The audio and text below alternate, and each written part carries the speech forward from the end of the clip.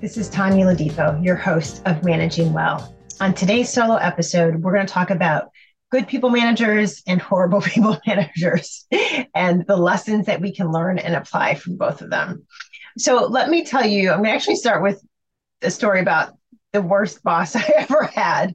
And it was early on in my career. And to say she left a lasting impression is an understatement.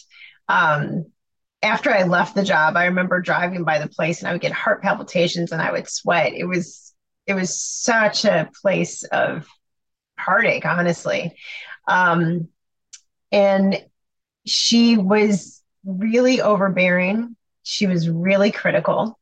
Um, I got a lot of criticism from her, not a lot of praise. And she was somebody that it was impossible to say no to. So constantly overworking. Um, and it was a really challenging environment to be in, that she cultivated. And two things that really stand out in my mind is she wanted to talk to me about something and I wanted to have the conversation, but later we didn't have a meeting planned. Like she literally caught me in the hallway and I didn't have the information she needed, but she kept asking and I kept saying, can we do this another time? And she was not willing to accept that. And so I said, okay, fine, I'll meet you in your office. Let me just go to the restroom first. And so instead of saying yes, she literally followed me into the restroom and spoke to me the entire time I was in the restroom, the entire time until I left. And then we went back to her office. And so she was my manager. I don't even know what, even if, as I'm recounting the story, I cannot imagine following somebody into the bathroom, talking to them about work when they have told you no, even if they don't tell you no, like that's just, you don't do that. But you can imagine if that she thought that was acceptable. Um, it was not a place that was easy to say no. It wasn't listened. It wasn't listened to. And another point that happened, point is not even the right word because it was really terrible. Like I said, I was young. I was in my 20s, and my cousin died unexpectedly. And I was working in this. I was not in Chicago. I'm from Chicago. My family was in Chicago, and I was not working in Chicago. And so I got the call that my cousin had died unexpectedly. I was at work, and so I was crying and I was upset. And it went into her office and told her that my cousin died unexpectedly. And she knew I was from Chicago. She knew I was not from where we were. And the very first thing she said was, "You don't get family leave for that. Cousins don't fall under our family leave policy." That was the very first thing she said. And it took my breath away. It was like a gut punch. Like I'm in your office crying because my cousin died unexpectedly, and you're thinking about policies, not, I'm so sorry that happened. Like, do you want to take the day? None of that. Just, you don't get family leave time. Having a manager where you are constantly criticized, where you can't tell them no, which means then you're overworked, where you are not treated respectfully, like basic respect, and where you're not seen to be like a full human, a full person, and not cared for in that way. And so I think, many years later, what I have words for and understand is she did the opposite of cultivating a sense of belonging, a place of where I could feel seen and heard and cared for. And she did the opposite of that. And then the level of criticism, like it really ate at my self-esteem. People talk about having imposter syndrome, and it wasn't imposter syndrome. It was like literally being told almost daily, it felt like, that anything I did wasn't good enough. So of course it didn't feel good, and it did impact my work.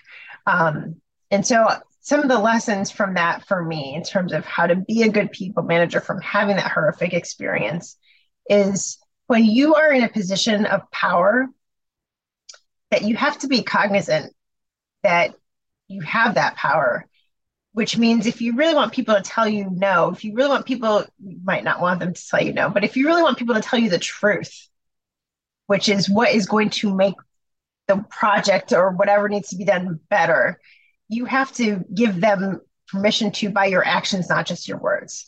Right. So that means they have to be able to tell you no. They have to be able to disagree with you. They have to be able to push back on you in the best interest of the project. And so, really being able to be told no, I don't think that's the best thing. I think is a great asset for a people manager.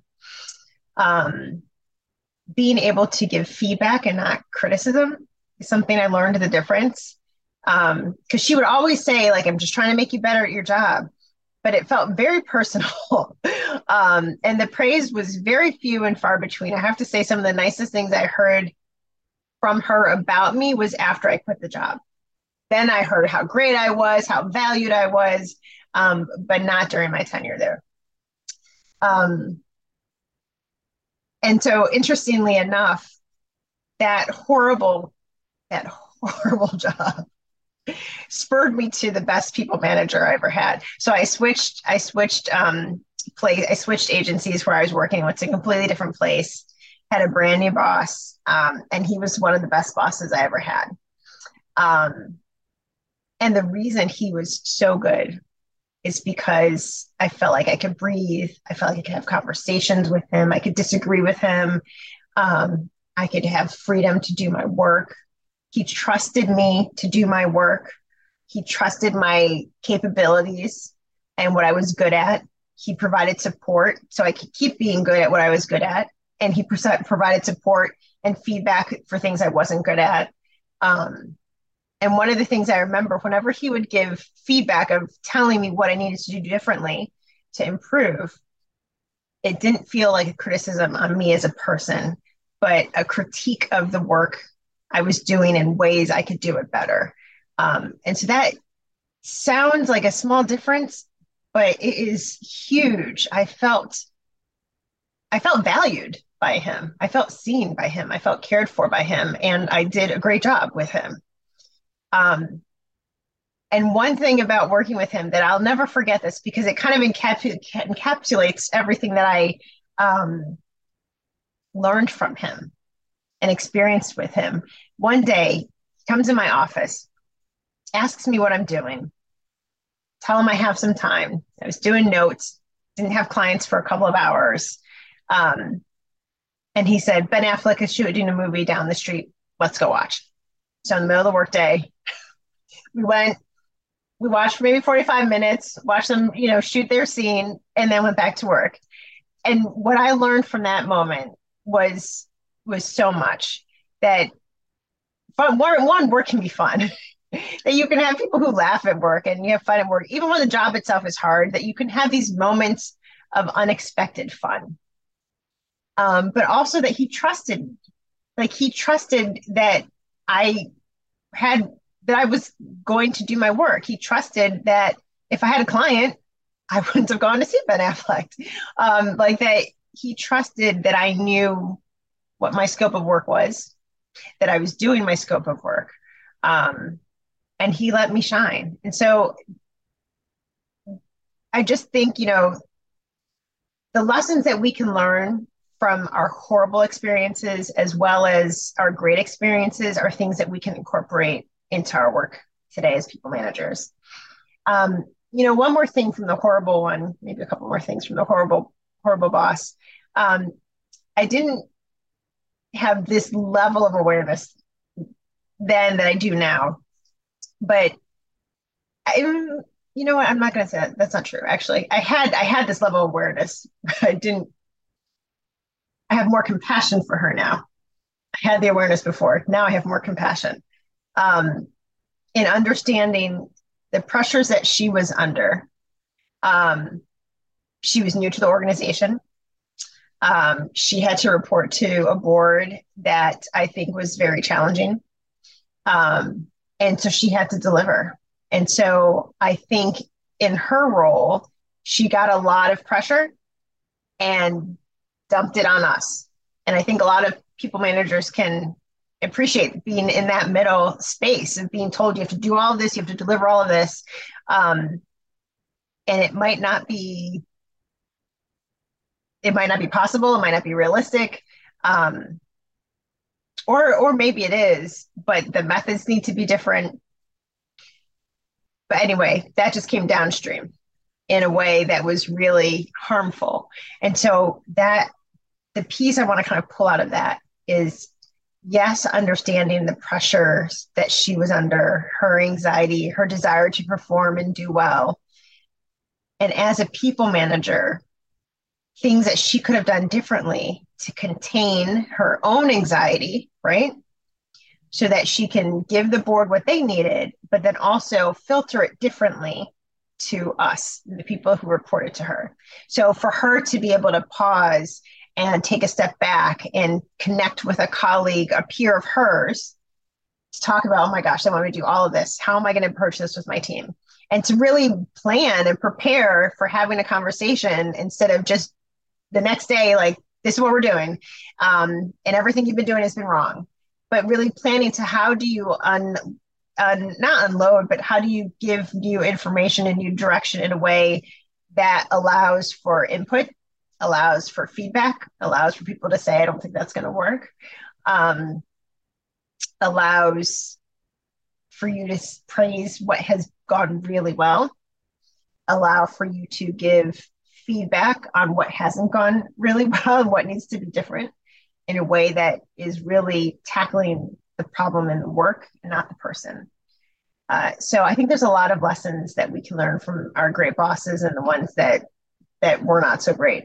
So those are my stories. I would love for you to take a few moments and just jot down one lesson you learned from your worst boss ever and one lesson you learned from the best boss ever. And then think about how you can take that with you on your people management journey. Thanks for being with us. Looking forward to seeing you next time.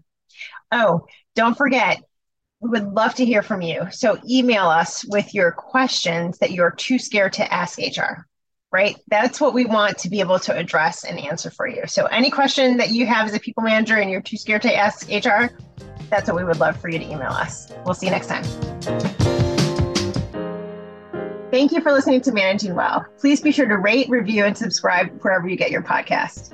If you want to learn more about today's topic, go to theladipoGroup.com/podcast for a worksheet on today's episode. A special thanks to my podcast team who supports this show. Managing Well is produced and edited by Black Faves Brand Studio. Our episode worksheet contributions include the Ladipo Group's Diversity, Equity, Inclusion, and Belonging Consulting team.